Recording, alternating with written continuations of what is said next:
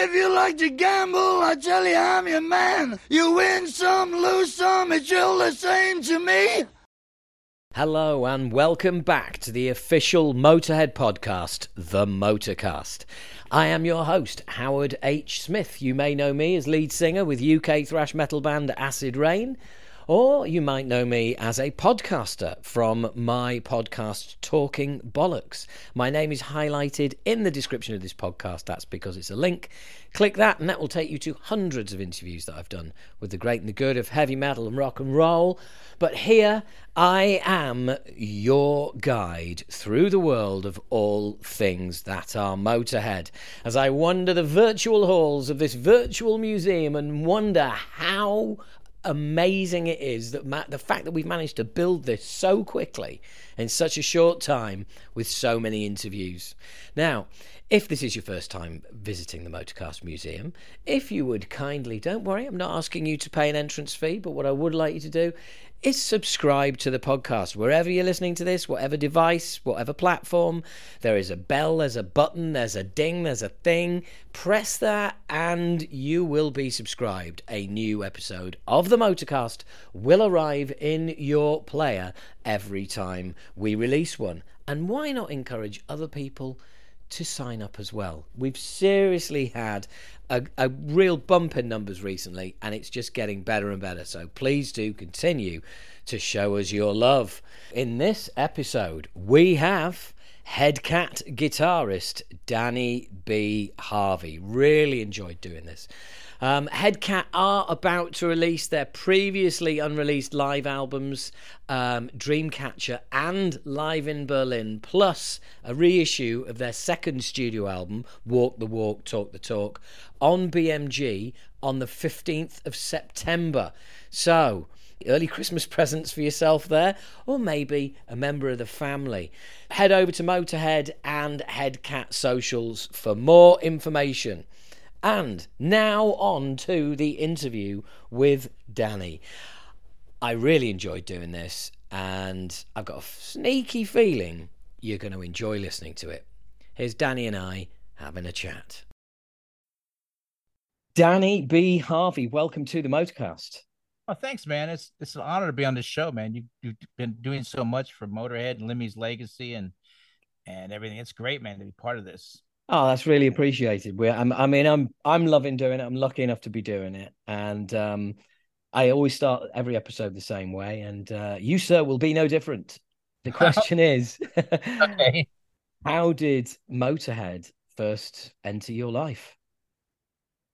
Lemmy entered my life through Hawkwind. When I was a kid, I was like 13 or 14, I was really into progressive rock, and I was a big fan of that Live Space Ritual album.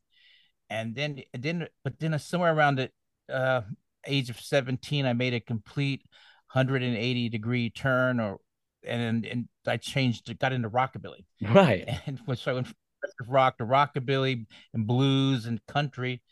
And so then when I ended 1980, I ended up playing at Dingwalls in April of 1980, and sitting at the bar was none other than Lemmy Kilmister.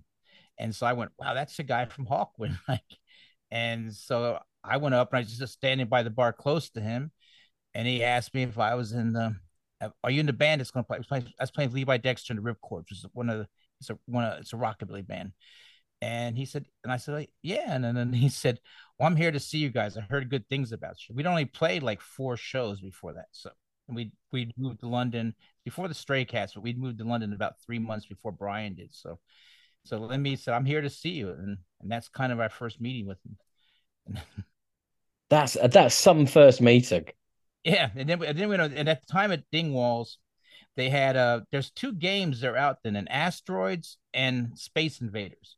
And yeah. Lemmy and I was addicted to both of them. So was Lemmy. So I was over there playing Space Invaders, and then Lemmy walked over and said, hey mate, do you mind if we play doubles and share? And then he put the money in. And so I played Space Invaders with Lemmy, and that was the first night I met him. So and unfortunately I was, except for bands like Deep Purple, which I like, and Black Sabbath I liked when I was growing up, And I wasn't a big, I didn't know a lot about metal music, so I had not even heard Motorhead at that point. I saw them a month later after meeting Lemmy and becoming friends. I went down and saw them for the first time, and I was blown away. But I just knew him as a guy from Hawkwood, and I couldn't believe I was talking to the guy that Hawkwood. I used to listen to Live Space Ritual like on rotation, like for all night long by smoking pot. That's awesome. That's awesome. And it's one of those stories that that you hear in the business. You grow up listening to somebody and end up working with them. Yeah. And that's one of the great things that can happen in this industry. Oh, right. Yeah, it is. It's great. I mean, like the time I was 19, so it's a big deal. And I also, the next time we played there, Lemmy came down and he brought down Mick Green from the Pirates. And I'd worked in a record store when I was 17, and I got an advanced copy of the Pirates album. So I was a big fan of the Pirates too, as well. Like, and so then Mick Green and Lemmy are at the bar talking to me. I mean, and I'm like, and he's like, I never dreamed living in Kentucky and then this small town in California when I went to high school that I'd be hanging out with the people that I listened to. You know what I mean? Yeah, absolutely. Absolutely. It's one of those kind of, yeah, stand back and yeah, experience it. Right. Yeah, so and after that, like Lemmy came every time we played around London. Lemmy would come to the shows because he's a big fan of rockabilly. Yeah. And so we met with Levi. We actually learned that Johnny Guitar Watson song, Motorhead Baby. So whenever Lemmy was in the audience, we would do Motorhead Baby and dedicate to Lemmy. So, which is an old jump blues song. Yeah, but still the musical connection, the synergy had already begun. But he was, yeah, and he was. I mean, he was just down to earth. But mainly, we never really talked about music. More, we drank a little bit. We'd have a drink together. We'd play video games, like I said, Space Invaders or Asteroids at the time. And they might have had one of those fruit machines that he liked at Dingwalls. I don't really remember. I just remember playing the video games with him. And then over the years after that, whenever I'd see him in London, we'd hang out. Then he'd be in New York a lot, and I'd hang out at the Scrap Bar. So I'd see him at the Scrap Bar a lot. And the girls from Psycho Sluts from Hell, they were all good friends of mine. And they went out and toured Motorhead, so hang out with them. And they were bartending the Scrap Bar. So we came into contact a lot, but we never worked together. And except one time I did a show when the Holly and Italians, and he was is a big show with the Dictators and Holly and Italians, and I was on the bill, and Joey Ramone and him were the MCs for the show. So that's the only time we technically ever worked together. Oh, dude, yeah, that's how it'll look on the CV, right? Performed with Joey Marone and Lemmy. Yeah, they were the MCs. I think it was Joey. I think it was advertised as Joey Ramone's birthday party. And I remember the Dictators played, and Lemmy didn't play. He just MC'd the whole night. And then the Cycle Sluts from Hell played, Holly and the Italians. I can't remember all the bands that played. Dale Lords, but yeah, and we did that for 2 years. We did that in New York City, late '80s. Then that was it. And then I moved to New York. I mean, moved to California, early '90s, and I didn't go down. I didn't live in when I first lived in Hollywood. I didn't go to the Rainbow too much, but I didn't really see Lemmy there. And the few times I went to Rainbow, Lemmy wasn't there as far as I knew. But and it wasn't until like 1998 again that Slim Jim and me were doing a tribute to Elvis album, and we decided it'd be cool like to have Lemmy and Johnny Ramone play together on this track. So me and Jim. Yeah, by the way, I don't know if you interviewed Slim Jim yet, but his story, Oh yeah. same thing as Lemmy.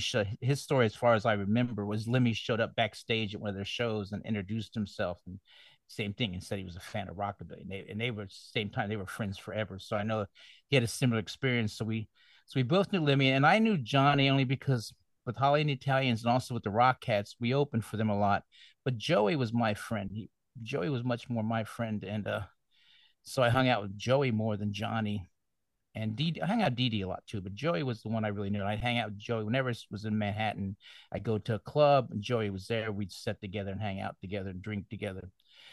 But so I did. Jim called him Johnny because they're like best friends. And I talked to Lemmy. I got in touch with Lemmy through. I forget who gave me the number, but I got in touch with Lemmy, and so we set the whole thing up. And first, I talked to Johnny, and Johnny said, "Let's do in the same key and the same tempo as the original." We did that Good Rockin' Tonight and Viva Las Vegas. So we Yeah. recorded Johnny Ramone's parts and my parts and Jim's parts. And then Lemmy was going to come in and he was just going to sing on it. He wasn't going to play bass. And he came down to sing. He did Good Rockin' Tonight, and then he goes to sing Viva Las Vegas. He goes, "This is the wrong key." Like I go, "Well, I talked to Johnny. I did the key based on what Johnny wanted to play. Because like we should have asked me what the key is." And so, and he said, "Here," and he goes, "Well, here you pick up that bass." He hadn't brought any gear with him, so I picked up the bass. He got acoustic guitar, got Jim on the drums, and then we recorded. Uh, we Stuck on You, and also what's the other song we did? Stuck on You, and God, we did a bunch of awesome. I think it was Trying to Get to You and Stuck on You. We did those two songs, and that was it. Then Lemmy said, "Why are we recording those songs as a trio?"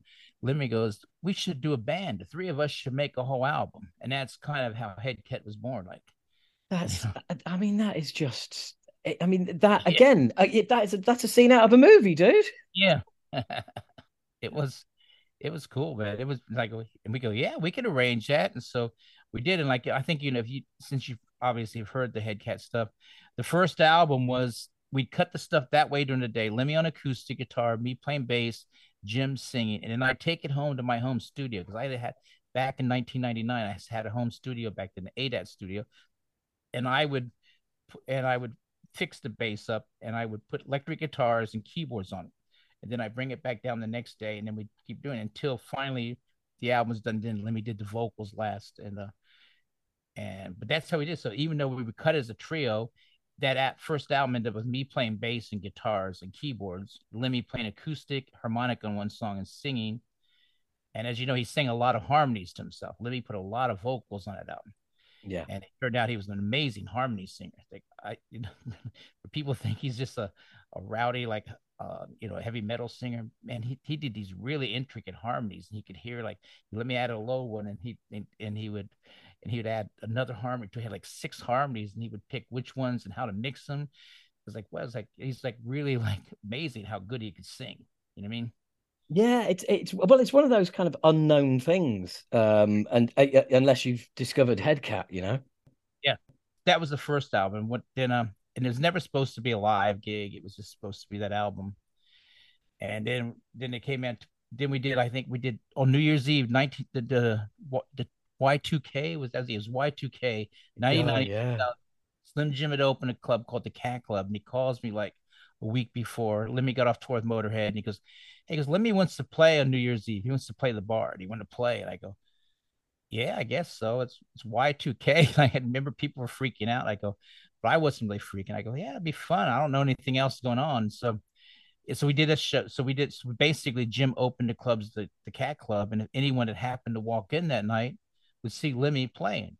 And I think we did 2 full sets. I think we did one set and then we did another set and just jammed on all these 50 songs that Lemmy wanted to play and blues songs. And Dude, you just described your seeing in the Millennium. You got invited to play a trio with Lemmy and seeing the Millennium.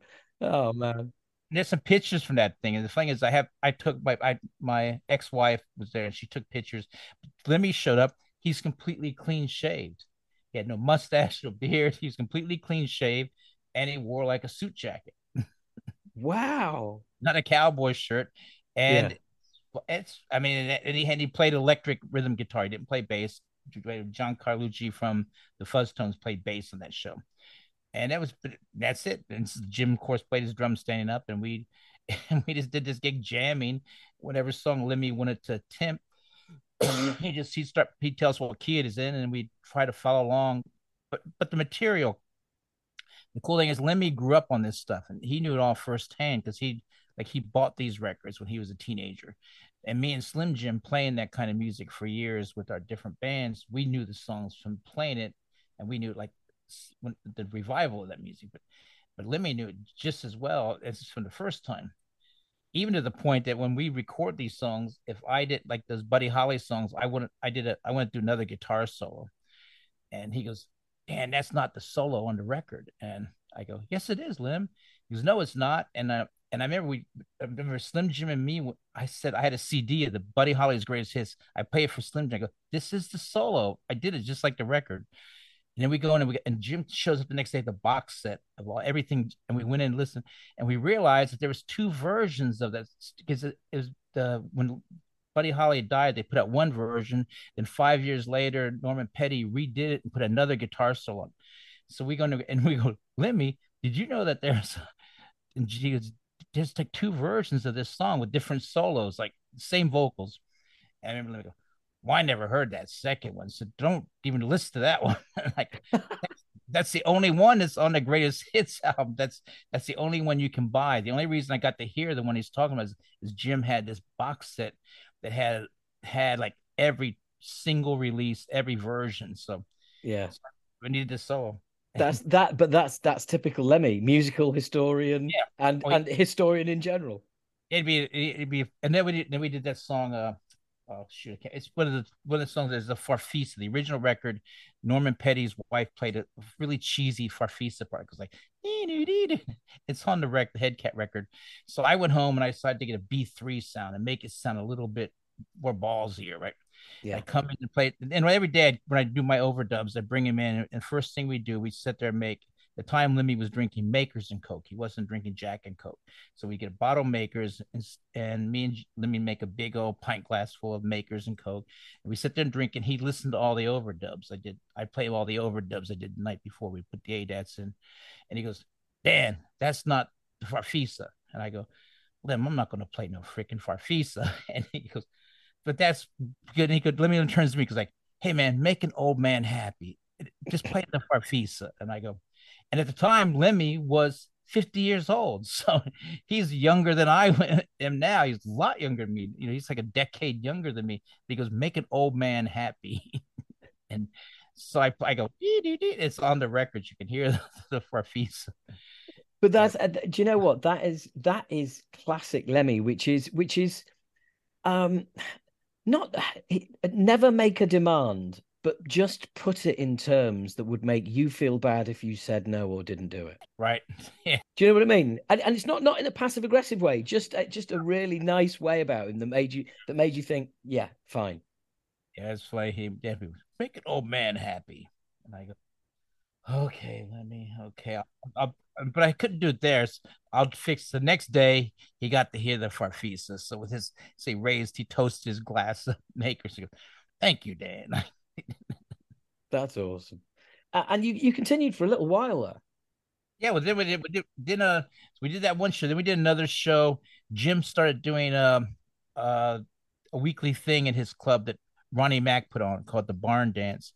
And so Lemmy, he wasn't getting the attendance that he thought he would. So he got me and Lemmy and him to play again. But this time we got Lee Rocker on the bass. We only did 5 songs. And as far as I know, I've only seen 2 pictures of it. But like we actually did it with Lee Rocker playing bass. And we did like 4 or 5 songs. And that was like 2001. Then we didn't. And then it wasn't until 2003, the record company that put out the first album. And by that time, we didn't have the name. We were using the name Headcat, but they had put the album out under the name Lemmy, Slim Jim, and Danny B. And the reason they'd done that was because we threw around in the studio the name Headcat. We also had the name Motor Cats because, you know, I've been in Rock Cats and he was in Stray Cats, Slim Jim and Lemmy, obviously Motorhead. And we'd thrown away like 3 different names. And so when it came time for the record was like, what do you want to call the band? Like, what are we going to call the album? And I remember at the time, Lemmy, you have to call him on his house phone. He didn't have a cell phone, and he'd communicate with you by faxing you stuff. Right. So I remember I had to fax him I had to fax him the artwork for his approval. I remember, and it was friends with that album. The reason, remember the cover of that first album, it's us in like Golden Mace suits. Mm-hmm. In the studio, Lemmy said, "Oh, you know, there's an Elvis album. 50 million fans can't be wrong." And it has Elvis in the gold, all these little Elvises in the Golden Mace suit. And Lemmy said, we should call this album 50 million fans can be wrong. Because with me, because he's singing rockabilly on it. Yeah. So they made the mock-up of the thing with us in the Golden Mace suits. And I remember I faxed it to Lemmy and he's like, what's that? And I go, we're going to call the album 50 million fans can be wrong. He's like, no, Dan. And he calls me and goes, Dan, that sounds like it's a joke. This isn't a joke. "Oh, but it was your idea." And he goes, "But it now, but that makes it sound like it's a joke. This is not a joke. We can't call it that." And he said, "Let's call it Lemmy, Slim Jim, and Danny B." And then I remember I said, "Well, what's the name of the band?" He goes like, "Do we need a band name as well as our name on the cover?" And that's why it came out as Lemmy, Slim Jim, and Danny B. So, Do we need a band name as well as our names on the cover? Yeah, I just but so then like in 2003, they said we want you to do a live album at the Cat Club, and we'll film it for DVD. And Lemmy goes, "Well, only if you release that first album properly and put the name Headcat on it." And I go, "Lemmy, you said you didn't want it." He goes, "Well, no, I didn't want is one to the other, but I'd like it now to have the name Headcat." And I'd like to. And he said, "I also like to change the order." And the original one, it starts with Big River because I would never put Big River first. And I went, "You called me on the phone and said you went at Big River first because you said that was the first single you ever bought when you were like 13. You bought Big River, which is the B side of Teenage Queen by Johnny Cash. And you said it was the first record you bought on Sun. Maybe it was the first record, the first Sun record he bought." He goes, "You said you like it be first because it's the first record from Sun you bought." He goes, "I would never put that song first."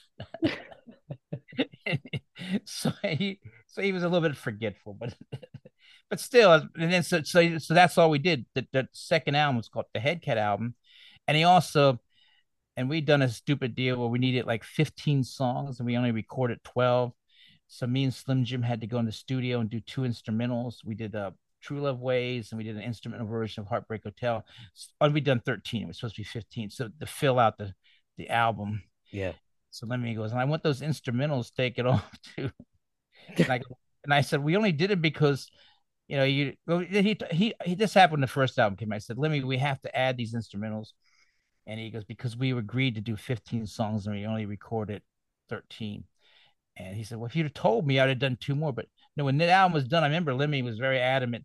That's it. 13 songs is more than enough. And he's right. 13 songs is more than enough songs from now. But Yeah, absolutely. so he was 100% right, but we'd signed a contract for 15 songs. So me and Slim Jim went in and cut two instrumentals just to fill it out. And we did one Buddy Holly song and one Elvis song instrumental to go along with the theme. Yeah, and this is where record companies fall down. It's like you're right. You know what somebody at the label needs to do is go, "Do you know what the contract says 15, but this is 13's fine. This works. This works really well. Yeah. Just leave it at that. Amend the contract, someone, but it'll be fun." But no, you've got to deliver the 15. And so Lemmy got them to put it out with a photo on it instead of the gold lame suits, which he never really liked. And that is true because it was a funny joke in the studio. But he's right. If we put it out as 50 million, he said, "I'll take it. This is a joke." So we did the album cover he wanted. We put the name Headcat on it and took our names off the front, and we named it that. We called it up that Buddy Holly song. Yeah. So, and so then all of a sudden everything is good after. And so then after that's when Lemmy decided he wanted to. Whenever he had time off from Motorhead, which is usually the beginning of the year, he'd always have like January through May free, and then he'd have like a month free, like around August, and then he'd have like September and August he'd be free, and that would be then the rest of the year he's on towards Motorhead. But Lemmy always went to play, so then we started doing a lot of Headcat shows. I think it went from 4 shows the next year, then to 8. Then I think the most we ever did was like 20 shows, and we actually got a tour bus and did a proper tour of the West Coast, and we kept doing that all the way up until Lemmy got when he had to start canceling the Motorhead tours. It became the first priority was when he felt better to make up those shows. So Yeah.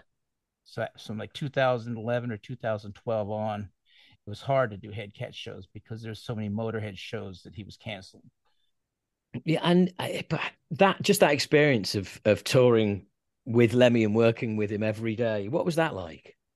Oh, it's fun. I mean, the thing I think the way I describe it to people, like Headcat, Lemmy always looked at Headcat like because him having known me and Slim Jim since 1980 and us bonding over video games, drinking, and rockabilly music. So it was more like he's hanging out with his friends. So basically, Headcat, there's a lot of us.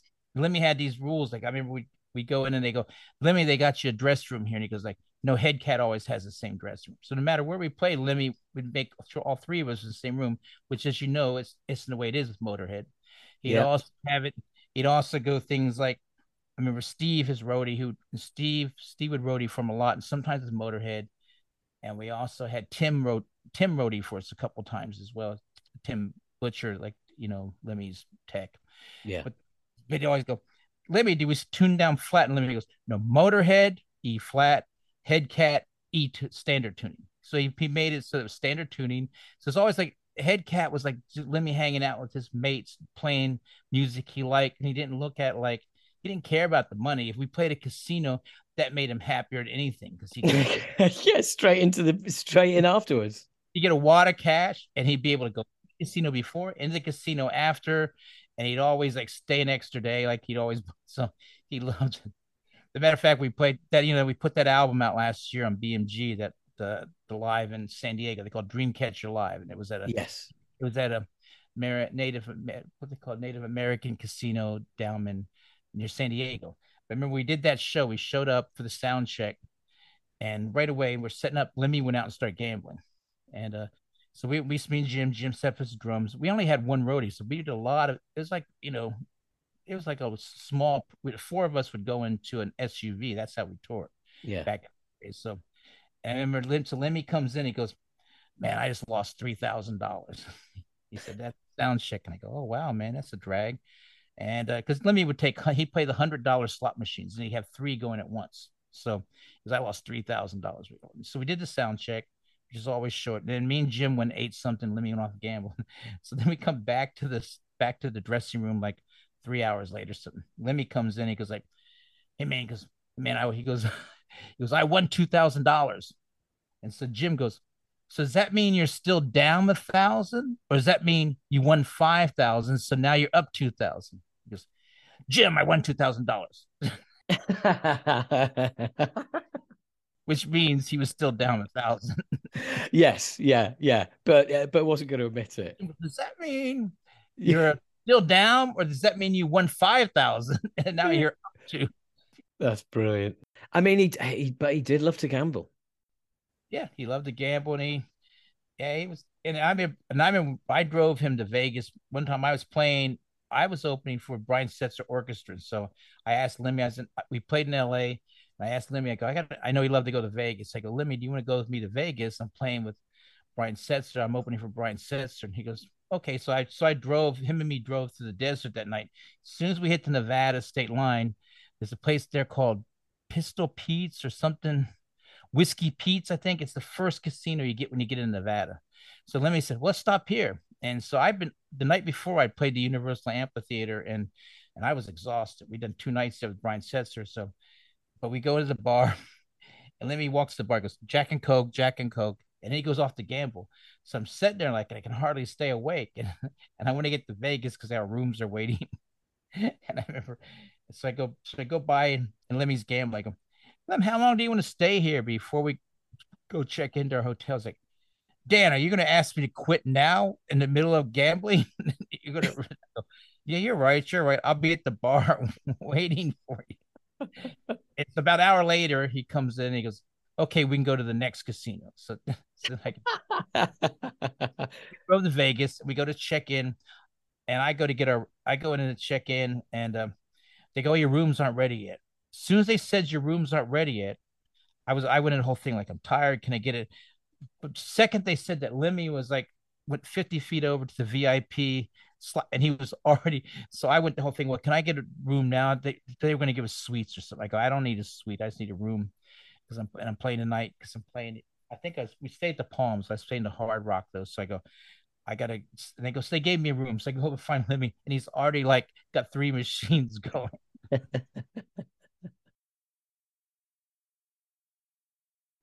But one of the really like things about them that shows how interesting, what an interesting person is. So we gambled a day.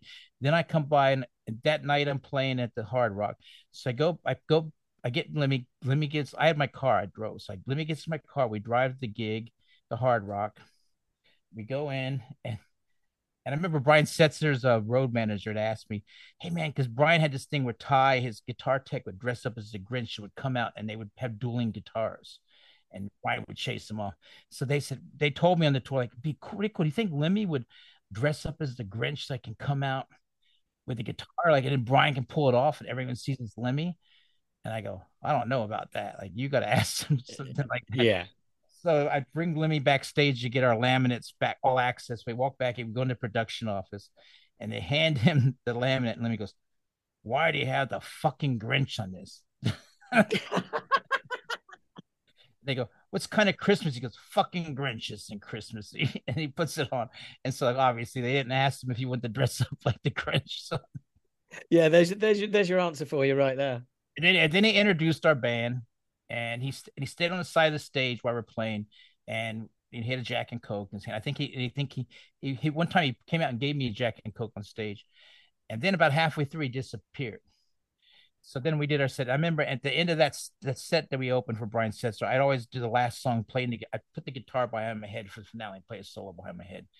So I figured Lemmy had left. He got tired of our set and left. So when we get done, I go outside and I find him out in the Hard Rock. I find him at the plane. I walk out. I go, "Hey, Lim," and he goes, "Dan, don't play that guitar behind your head. It looks really stupid." And I go, "You watched the whole show?" He goes, "Yeah, I just went up the balcony. I watched the whole show." He goes, "As soon as I did," I go, so he watched our whole show, and then to the point of saying, like, "Don't put the guitar." I go, "Oh," so I go, "You're gonna go see Brian?" He's like, "No, I don't want to see Brian set." So I wanted, because he wanted, and he sat there and he played like his slots, like. Yeah, nothing's going to tear him away from them. And that was the 24th. That was the 23rd. So at midnight it became his birthday. So I remember we were at the Hard Rock, and so comes about 11 o'clock. I asked him if he wanted to go down to the Double Down, which is a punk rock club, because, like, I can't go there, Dan. I'll get harassed. And, like, he's 100% right, because the people that would bother him weren't the fans. Is sometimes it was musicians. Yeah. Because he'd run into musicians, and they go, "Hey, Lemmy, man, I met you once. My brother's band opened for you at this festival, and how you doing?" And they think they knew him because they talked to him once, And they would sit down and just, like, sit down and, "Hey, so what are you doing? How's the tours going? How's the out?" And those, and they meant well, but they think because they played with him, that they're like colleagues. And Yeah. Lemmy wants to be left alone. I think he'd rather have had the fans come sit down with him and tell him how much they admired him, and how supportive, how much they like his music. But a lot of times the musicians were the worst, because they just like, "Oh, we worked together once," or, "I was on the bill with you," or, "My brother was the bass player on this or that," or, I mean. Yeah, yeah. And they basically they thought there was a connection there that there wasn't. Yeah. And so then they think, "Oh, we're like colleagues, so we can." And Lemmy didn't really want to meet. He didn't really like, when he went to. He said, "I can't really go there. I'll get bothered." And so I said, "Okay." So I go, "What do you want to do?" He goes, "No, let's just go back to the hotel." So I drive back to the hotel, and it's like, it's been. I go, "Lemmy, it's your birthday, man. Do you want? We need to do something for your birthday." He's like, "No, I'm just gonna go up the room. I'm tired." And he goes, "I have a book I'm reading. I want to read." So I go, "So it's your birthday and you're going to go up and read a book in your room?" He's like, "Yeah, it's a good, I read a little bit before I left. I want to go up and read that a little bit." And I go, so I remember I told Slim Jim, I told him, "Yeah, it's weird. It's his birthday. And after gambling all day and not wanting to check in the hotel, and he doesn't even want to have a drink to celebrate his birthday. He just wants to go to his room and read a book." And I go, "Well," and Jim goes, "Well, that's Lemmy. He's not predictable by any means. He's what, you know what I mean?" Yeah, it's almost like the opposite of what you would expect in that particular situation. But what you're Yeah. saying is, yeah, he's unpredictable. As in, yeah, he was just as likely be right, guys. Let's go find a bar and close it. As he was to go. Actually, I'm just going to go and read my book.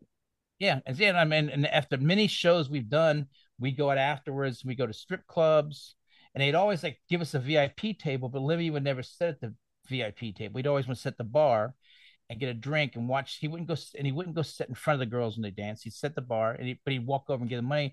But the reason he liked strip clubs is because he didn't get bothered that much. People come, they go, Yes. "Hey, you're Lemmy," like, "Oh," and they, "Oh, this girl's on," and they leave him alone. Yeah. And the girls, of course, in between their dancing, they would pay a lot of attention to him. They go, "Hey, you're Lemmy." And so then the girls would, like, all hang around him, and that's what he wanted. All the strippers hanging and saying, "Oh, I love your band. So cool to meet you." And then the guys would just go, "Oh, let me buy you a drink." "Yeah, we got to go," because they were there to see the girls. and Lemmy doesn't take precedent over the girls taking their clothes off. So, No, but imagine being one of those guys, you know. yeah, So we went yeah, to they've got the best story ever. We went to a strip bar. You're never gonna believe who we met in the strip bar. but they'd always give us the VIP table, and Lemmy would never sit in the VIP table. Like he'd never want to be in the VIP table. He wanted to be at the bar, and then and when the girls dance, he'd go over and just he'd give him like a big bunch of money, and he'd go back to the bar, and But that is Lemmy all over. Not as in the you know that down to earth nature of not sitting at the VIP bar, but also there's a certain amount of look, I like there's a bar. I'll sit at the bar. That's what bars do. yeah, You know, it was just a normal guy. yeah, and ended up in Portland. We played this club. We always played. The owner of the club, he owned 5 of the most popular strip clubs in Portland. So he'd always take me and Lemmy out afterwards, and we'd drink and we go, we'd stay there after hours. I remember, and we were at the strip club one night, and we were after it was after hours, and we were sitting with 2 of the girls, and some other girls giving us a dance. There's like there's people that work there, and the girls were there. So, but that was the only time I ever saw Lemmy smoke pot, because the girl sat next to him, the stripper, she passed the joint to Lemmy, right? And then so Lemmy took a drag and passed it to me, and I like gave him a look like, really? You just took a hit on the joint? I never seen Lemmy smoke a joint. And he's like, Dan. So, I passed it to the girl that's sitting next to my side. And then about half an hour later, I go in there, and the owner of it, it was he's back there. I go, because normally they have a strip club, they have food there, and he goes like, and the owner goes, oh, I'll make you some. He goes, I'll make you something. So I go in the kitchen. So I'm in the kitchen. He made me some chicken fingers or something. So I walked out, and Lemmy goes, "Where'd you get that, man?" I go, well, they made it for me in the kitchen. So Lemmy said, "Take me back there." So I took Lemmy in the kitchen. He goes, "Can you make some chicken?" And I go, "Oh yeah, of course, Lemmy. We'll make you some." He put some chicken fingers. So let me sit there holding a plate in the kitchen. The guy goes, "You can go set the bar, man. I'll bring it out to you." He goes like, "No, Lemmy." He goes, "No, wait." So let me sit there waiting while they cook this. And I remember in the owner Terry, he's like, he doesn't have to sit here in the kitchen with me. Yeah. And then let me starts making conversations like, "So how was your night?" You know, he's just being friendly. So so that guy has now got an anecdote about. So let me tell you, at the time I cooked chicken fingers for Lemmy, and he Yeah, stood yeah. and watched in the kitchen. He's like, "You can wait." Yeah, he sit there and he'd help, but he helped. So I sat there with Lemmy, and I was we all start talking, and Mm. Lemmy but he's holding his plate the whole time. I go, Lemmy, you don't have to hold your plate. He's like, "Oh, well, where are they gonna put him when they're done?" I go, like I meant you could put it on the counter or something. He's like, oh, I'm fine.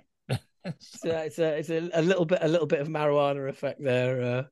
Yeah, I think it was a little bit of the marijuana effect. Because like I said, I'd never see it, but because a scantily clad girl, like in her G string and her bra, passed it to him. He took a big drag, then passed it to me, and gave me a look like, "Dan, these girls gave us be a gentleman or something. Yeah, yeah. Be a gentleman." Why? Meanwhile, there's a completely naked girl in front of us dancing, and there's 2. So yeah, be a gentleman. So Yeah, yeah, yeah. Make sure you take a hit on this joint, and don't let me have another one. right. That's the only time I've ever saw him do that. And that genuinely do you know what? That genuinely comes off to me like he didn't want to be rude. No, it does, because I mean I hadn't smoked pot. That was the first time in 20 years. Him and me had similar tastes, like and the things we did. You know, we didn't like downers, we like uppers, we liked alcohol. You know, I mean we had similar tastes. So, but I never saw that ever anywhere near him. So, but it had to be the girl passed it to him, and instead of no, and making the whole thing, it's easier just to take a drag. It's not like he's never done it. You know what I mean? Yeah, yeah, and just pass it on. Yeah, Yeah. that's brilliant. That's absolutely brilliant. Oh man, Danny, all these stories, everything. I mean, I can't thank you enough for sharing all of this. Oh, yeah, it's fun. It's absolutely wonderful. I was thinking once of writing a book. What is something like what would Lemmy do? Because Lemmy gives some of the most absurd advice in the world.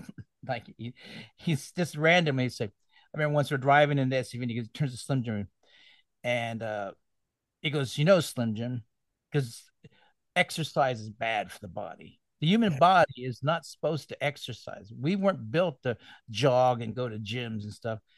And but that's how we stay in shape. Like, back at and he goes, no, did you hear that guy? Because there's a famous guy who was like he was a aerobics teacher and he died from a heart attack at 40. So Lemmy always took that as proof that exercise kills you.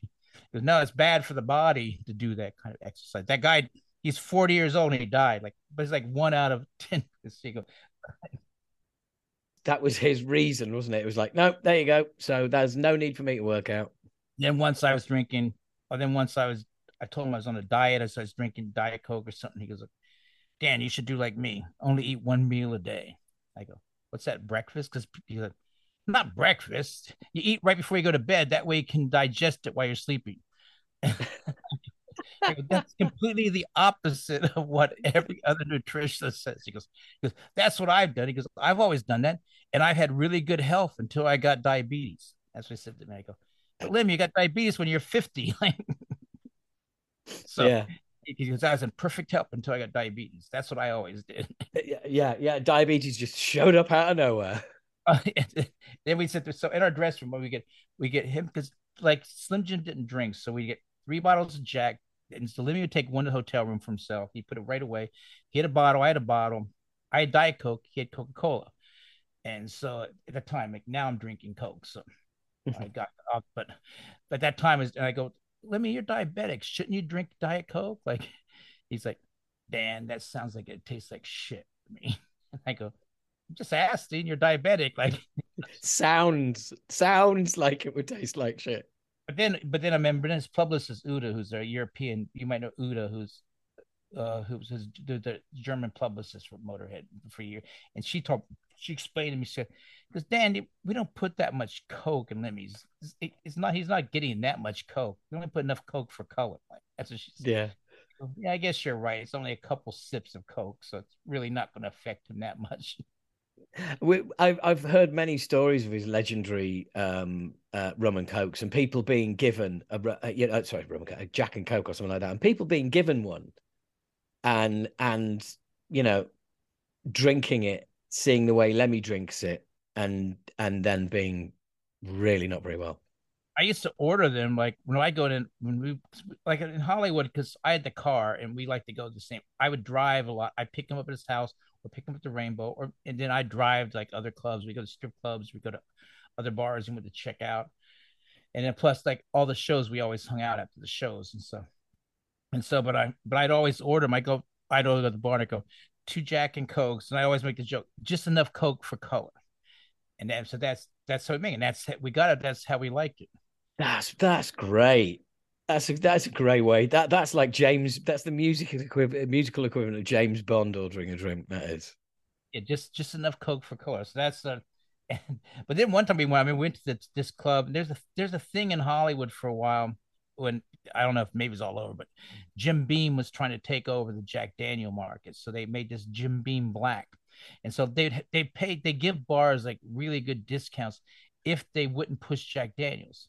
So I remember I went to this strip bar and I said 2 Jacks and Cokes, and the girl goes, "Oh no, we're out of Jack, but would you like to have Jim Beam Black?" Like, and I went to Lemmy. I go, Lemmy, they're out of Jack. What do you want? He goes, do you have Evan Williams? And and Evan Williams is like it's like a really it's the oldest distillery in Kentucky, but it's like a really low price bourbon. I actually like it. My friends used to make fun of me. So Lemmy turns to me and goes, Dan, you ever had Evan Williams? He goes, it's really good. I go, Lemmy, that's my go-to one too. Then the girl looked at him and she's like kind of laughed. She goes, no, we don't have any Evan Williams. So Lemmy goes, do you have Gentleman Jack? She goes, oh yeah, we have that. And I go, Lemmy, you just went from one extreme to the other extreme. He goes, why? Because I like Evan Williams. So. Brilliant. But even his knowledge was unsurpassed of the subjects, including things like Jack. But do you know the subjects that he was interested to? He just knew him inside out. I mean, you've probably I don't know if you ever went to his house in Hollywood, but you've probably heard about it. Like his house in Hollywood, and I watched it grow over the years. Like I first went there in '99. So by the time he moved out and got that condo, which is probably around 2012, that place had gotten so full of stuff. There was like Marshalls and boxes against the wall, and Yeah, there was and he had stacks of CDs, but he didn't stack them this way, like in shelves. He stacked them up like this, like up and down. And he'd Right. go over there and he'd say, "Oh, Dan, I want you to hear something." He'd go over it where there's 1,000 CDs all stacked like in 200 CD stacks. He'd find the CD, put it into his DVD player because he played CDs on his DVD player through, and say, put him in his DVD player, find the track, fast forward to the solo, go, listen to this. He would know it. And then on his coffee table, with his kitchen table, had become like, it was like same thing as books. He's had books that, no, they're all mainly all nonfiction, but he go, oh, I just read this thing. He goes, same thing on the books. He could find the book, he could open it up, he'd know the paragraph, he could find, he could read this. And it wouldn't be like highlighted, or there wouldn't be like a folded page. He could find that piece of information at those 500 books, or that guitar solo out of 1,000 CDs. Like he knew it. Yeah, his mind was like his. A lot of people know he's very, very brilliant. And we'd watch the history. We'd sit on the tour bus. I remember we'd sit up there, and at the time Dan Halen was road managing. So me and Dan would be on one side of the bus. Let me be on this, and we'd watch the History Channel. And let me go. That's not true. That battle did happen 2 days before. What the battle they're talking about, happened, and he'd be correcting the History Channel about their facts. So many history books. And I believe Lemmy. I tended to believe Lemmy. Well, the thing is like you question it a few times, do your own digging, find out who was right, and think, right, well, there you go then. Yeah, because it would be, obviously it wouldn't be a history professor he'd question. He'd be like, they're telling some story in some scenario. Yeah, this battle 2 days before. He goes, no, that wasn't 2 days. That was 2 weeks before. After that, they did this battle. That battle came after this battle, and sometimes, like, even in reality shows, they kind of compress facts to make it fit whatever the dialogue is. You know what I mean? Yeah. Well, funnily enough, we had Tom Huck on here who designed some T-shirts and posters for Motorhead. And the first thing, how he ended up meeting Lemmy, was because he designed a poster for his local venue. Lemmy loved it, wanted them all. So when he got to the venue, there was none of his posters were up. They'd all been taken down and given to Lemmy. And he got whisked into the dressing room to meet Lemmy. And Lemmy, of course, is the absolute gent that he is. And one of the first things he says, though, is, yeah, by the way, though, that tank is the wrong tank. Yeah. They weren't in that battle. Yeah, he knew if so he'd sit there and correct the History Channel, but I tended to believe Lemmy. Yeah, the Lemmy channel. Funny, just the times we toured, there's always some. Lemmy always did something I remember we played San Francisco afterwards. My brother used to live in San Francisco, so I remember my brother went with us, and our roadie Steve was there. So Steve and his sister, they drove me and them. These people had convinced us to go out to the North Beach in San Francisco because they had this bar. They wanted Lemmy to come to this bar. So we go to this bar. It takes 45 minutes to get there. We could have gone to a bar down the street from the club.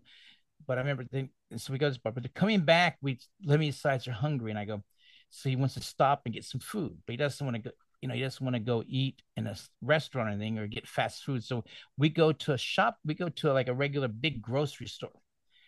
And we walk in, and I go, well, we're just looking for food to take back to our hotel room. And so my brother's with me. My brother he'd been special forces back in that Desert Storm thing years ago. And at that time, he's working for the FBI. He's retired now, but I remember, so Lemmy goes over and he has a can of Chef Boyardee ravioli.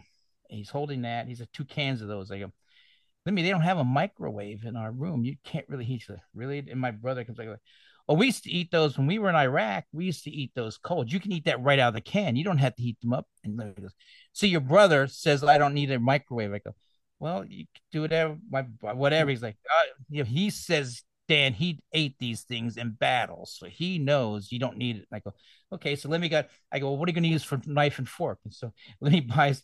The only thing you find is this bag of like forks, like 1,000 forks, plastic forks.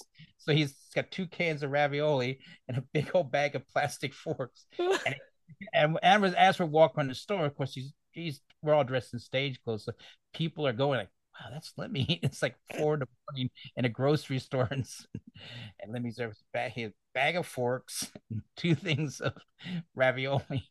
That's absolutely brilliant. That's brilliant. And also, of course, your brother, of course, ate them in battle. So, Yeah, you know what Lemmy, yeah, how Lemmy's mind works. And Lemmy's thinking it's almost disrespectful to heat these up. yeah. So, and I mean, and I guess it is all pre-cooked. I just, I'm used to heating that stuff up. So, Yeah, yeah, same here. no, we never heat it. We ate those, and we just ate those. See, your brother says it's okay. That's absolutely brilliant. Brilliant. I mean, it's unfortunately he's no longer with us. When's the last time that you had any dealings or last time you saw him? I when he had his 70th birthday party, Slim Jim called me and said, "Hey, Matt Sorm, was putting together his 70th birthday party for Lemmy. That was December 13th. It's like 2 weeks before he passed away." And they go, and he wants Headcat to play a couple songs. So I went, "Oh yeah, that'd be great. I'll do it." So I drove out to LA and I took my wife Annie Marie with me and Annie Marie Lewis, she's Jerry Lee Lewis's niece. And Right. it's funny when Lemmy when we got to meet Jerry Lee, his daughter Phoebe took us up and she went, "Daddy, this is my friend Danny. This is Lemmy from Motorhead. This is Slim Jim. They opened for you." So I shook Jerry Lee's hand. Lemmy shook Jerry Lee's hand, and Lemmy goes, "It's the fucking," he kept whispering in my ear, "It's the fucking killer," as he's shaking Jerry Lee's like 4 times. "It's the fucking killer." And you've seen that pit. There's a picture that we took that picture like that. But so he was a big fan of Jerry. So I took Annie with so the first thing is we show up at the sound check and everyone's there. Like Billy Idol's there, Steve Jones is there, Steve Vai's there, Zach Wild. They're all playing. They're all going to distribute to Lemmy. Uh, Duff was there. Then Lemmy shows up and he's with Dixon. So he doesn't feel quite well enough to sound check. So Dixon, Lemmy's not gonna sound check. So we're gonna go up to Rainbow. So I go to Rainbow. So I got to hang out. So Dixon put me beside Lemmy when he played his game. So I got to hang out with Lemmy that whole time. And Oh, that's and great, man. people come in to talk to him, but a lot of and his friend Scotty was there, and Scotty was like kind of his unofficial bodyguard. But Dixon was there, Paul, his son, was there, his girlfriend Cheryl was there, Todd Singerman was there. So all the people involved with uh with Lemmy were there. So at one point then Todd Singerman tells me we gotta get Lemmy back to the thing. They're waiting for Lemmy to start his birthday thing at the whiskey. So they put it on me to go, "Hey Lemmy, man, we gotta go." I go, "Lemmy, we gotta go back up to your thing." And he goes like, and you could tell he's sick, but I couldn't really understand because his words were slurred more than usual. But he basically he kind of yelled at me like, "I'm not going fucking anywhere, Lee." And so he Right. got really angry at me, and so I went, "Sorry, Lim," so I told Todd, I go, he won't listen to me. You have to talk to him. So then they finally got everyone together. They got Cheryl, his son. They all came in a group and said, and Todd goes, "You have to do this, man.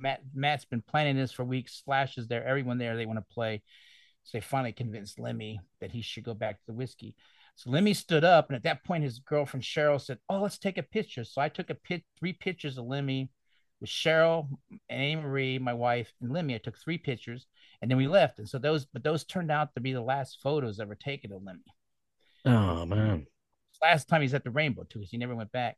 So they went up to the Rainbow. They took the car up and went in the back door. Me and Annie went in the front door. So I met them upstairs, up in the VIP section. They put it for him, and we went and we set up and we stepped Lemmy's amp. And so they got me and Slim Jim up there. We joined Matt Sorm and his wife. We got Paul Kilmister up there as well. And we played that Beatles song, Happy Birthday for Lemmy. And the idea, Lemmy's amp's there behind me. And the idea is that when that song's over, Lim's going to come out and Headcat's going to do we're going to do 3 songs. So, but instead, Steve comes up and says, Lemmy's not feeling well enough. So I remember we said, okay. So we all said to Mike, "Happy birthday, Lemmy's." And then I went upstairs. After I got done, I went upstairs, and then Dixon came up and he goes, "Okay, I'm gonna take Lemmy. Lemmy's not feeling good. I'm taking him home." So I got to say goodbye to him, and I gave him like a hug, and he felt really frail. But that was the last time I ever saw him, and it was the last time he went out in public too. So he went home, and then it was 2 weeks later he passed away. So Oh man. That's do you know what? That's an incredibly sad, happy story. yeah, And the thing, when he yelled at me, and I remember I couldn't really understand him. I went to Scotty. I go, "What did he say?" And Scotty goes, "I normally interpret it, but I can't understand what he's saying tonight because his voice was so slow." But earlier, but it wasn't like he was completely like not making sense because I sit there. My friend Rachel makes Lemmy straps. Like she makes those ones with the big conches. She's from heavy leather, New York City. She's making straps, and so she made my strap. So she told me she showed up there and she gives me a white strap she made for me. So I'm sitting next to Lemmy. She goes, "Oh, Danny, I brought you your strap." She handed it to me, and Lemmy goes, "It's my fucking birthdays. Where's my strap?" And she's like, "Oh, Lemmy, I'm so sorry. You're right." He's like, "I'm just kidding." So he's like, he's good to me because where's my fuck? It's my birthday. Where's my fuck? That's class. Yeah. She's like, but she's still this day. She feels the last thing Lemmy ever said to her was, Oh "Birthday, no. where's my fucking strap." Like, The last thing, yeah, but they're the words. But the last thing he ever did was have a joke with her. yeah. And then he said to her like, and she said, "Well, I'll get you one like." Because she had moved to LA from New York. She said, "I'll get you one like beginning of the year. I'll make you one because I'll send you an email and tell me what kind you want me to make you." So it was all good. But he was just joking because like, "Oh, Yeah. what kind did you get?" So he was, so it wasn't like, it's just when he got angry and he was slurring his words more. Yeah. Then the last time I actually talked, then the 27th it was. So let me think, 26th. They told him 20th. The 27th, they called me. Paul, his son, calls me. He goes, "Dan, sit down. I have some bad news." And something. What's his bad news? Is he going to take over the guitar playing in Headcat or something? Like, I was saying, "What's bad news?" And he goes, so he says, "He's sitting down." I go, "Yeah." And he's like, he goes, Dad's body is on fire with cancer. That's how I put it. I go, "What?" He goes, "Yeah, my dad has cancer and there's nothing they can do about it. He's going to pass away." And I go, "What?" He goes, and I go, like, "What?" And he's so told me, so why he's talking. Yeah, I'm talking. I'm talking to Danny Harvey. He goes, "My dad just walked in the room." And I go, "Well, tell Lemmy I love him and say hi." He goes, "My dad says hi." He goes, "Danny, it's Danny B. Harvey." He said he loves you. And he goes, "My dad said hi." And he said, "Thank you." But he's just laying back down since they told him yesterday that he would know that there's nothing they could do. He's just been kind of laying around listening to the CDs. And I go, so I asked him, I said, "How long does he have?" They go, "Well, one doctor said 2 weeks, the other said maybe 2 months." But it was literally the next day he passed away. Oh man. Wow. It was so, and then I talked to Dixon about it because he passed away with Dixon. I don't know if you ever had Dixon, but Dixon, he passed when Dixon was holding when he passed away. But Dixon told me like the whole thing because Dixon took him, I guess, on the 23rd. He told me, and you might have heard this whole story. Dixon took him to the doctor, and Lemmy had trouble breathing, and so they took him to the doctor, and yeah, I guess it was the 23rd. So, and the doctor said that he thought Lemmy was having like a lot of strokes going on. So he asked Lemmy some questions like, can you spell, can you smell world backwards? And Lemmy couldn't do it. And he asked him like do simple math, and Lemmy couldn't do it. So he said, "I want to take a CAT scan." So he took a CAT scan, and they saw these tumors in his head, in his brain. And he said, "We need to get an MRI to find out what this is." And so Dixon said they called the doctor. The nurse comes and said, "Okay, you have an appointment for somewhere the first week in January." And Dixon goes, "Can you call that guy back and tell him it's Lemmy and tomorrow's his birthday and tell him it's Lemmy from Motorhead and if we can see us now?" And she said, the nurse goes, "Oh, I don't know." And so the nurse comes back and says, "Well, he said we can get there in an hour. He'll see him." So she drove and they got him an Brilliant. MRI and they saw he had the cancer in his brain. He had cancer in his neck and he had I think his liver or one of these other organs. And they told Dixon, they go, basically, this is too far gone. There's too many tumors in his brain and stuff. And so they said, "Okay, we can't tell him it's his birthday tomorrow." So they didn't tell him on his birthday. They didn't tell him on Christmas. And the day after Christmas, Todd and the doctor and they all came over to the house and they told Paul and Cheryl and Lemmy at the same time, like the situation. And that's the story I heard. Well, look, thank you very much for sharing that with me, Danny, and everybody listening, and thank you for being so generous with your time as well. It's been awesome to talk to you.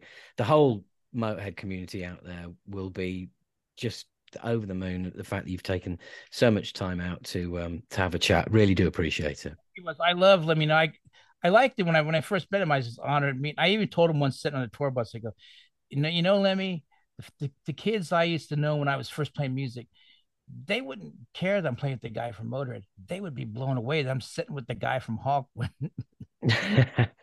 He goes, but too bad Dave Brock didn't give me more money. So he said like that. He made some statement about Dave Brock. Too bad Dave Brock didn't. Oh, brilliant. Like something, but he said made some comment about Dave Brock. But Man. I thought they go, yeah, because when I was 14, I said I know the guy from Hawkwind on that live with a Live Space Ritual. And that was the only album I had because it's hard to get imports, and I played that all the time. Well, that brings us right back to where we came in, which was that album. And once again, look, Danny, thank you so much. Thank you. Really nice doing this, man. Glad I got to meet you, and good luck with everything. Cheers, man. Cheers. That was so much fun. I really do hope you enjoyed listening to it as much as I did doing it. Danny really put a lot of time aside, and had done a little bit of homework as well, and boy does it show. It was fantastic. We must have done at least another 15-20 minutes off air just chatting. Lovely guy, had such a good time doing that. I really did. And it struck me as well that at the beginning Danny says what an honor it is to be on the show. Now I've got to look, it's an honor for me to be doing the show. Every episode is an honor. Please take that as standard. And for everybody who comes on here, I'm honoured that they agree to come on in the first place. Let's face it, it's just one big Motorhead love-in. And that is where I shall leave it for this episode, because that is what the Motorcast is. It is one big Motorhead love-in. It's the motor love-in, if you like. Call it what you like, but make sure you subscribe. Make sure you tell everybody you know to subscribe, and I'll catch you here on the next episode of the official Motorhead podcast, The Motorcast. I don't show you greed. The only God I need is the ace of spades. The ace of spades.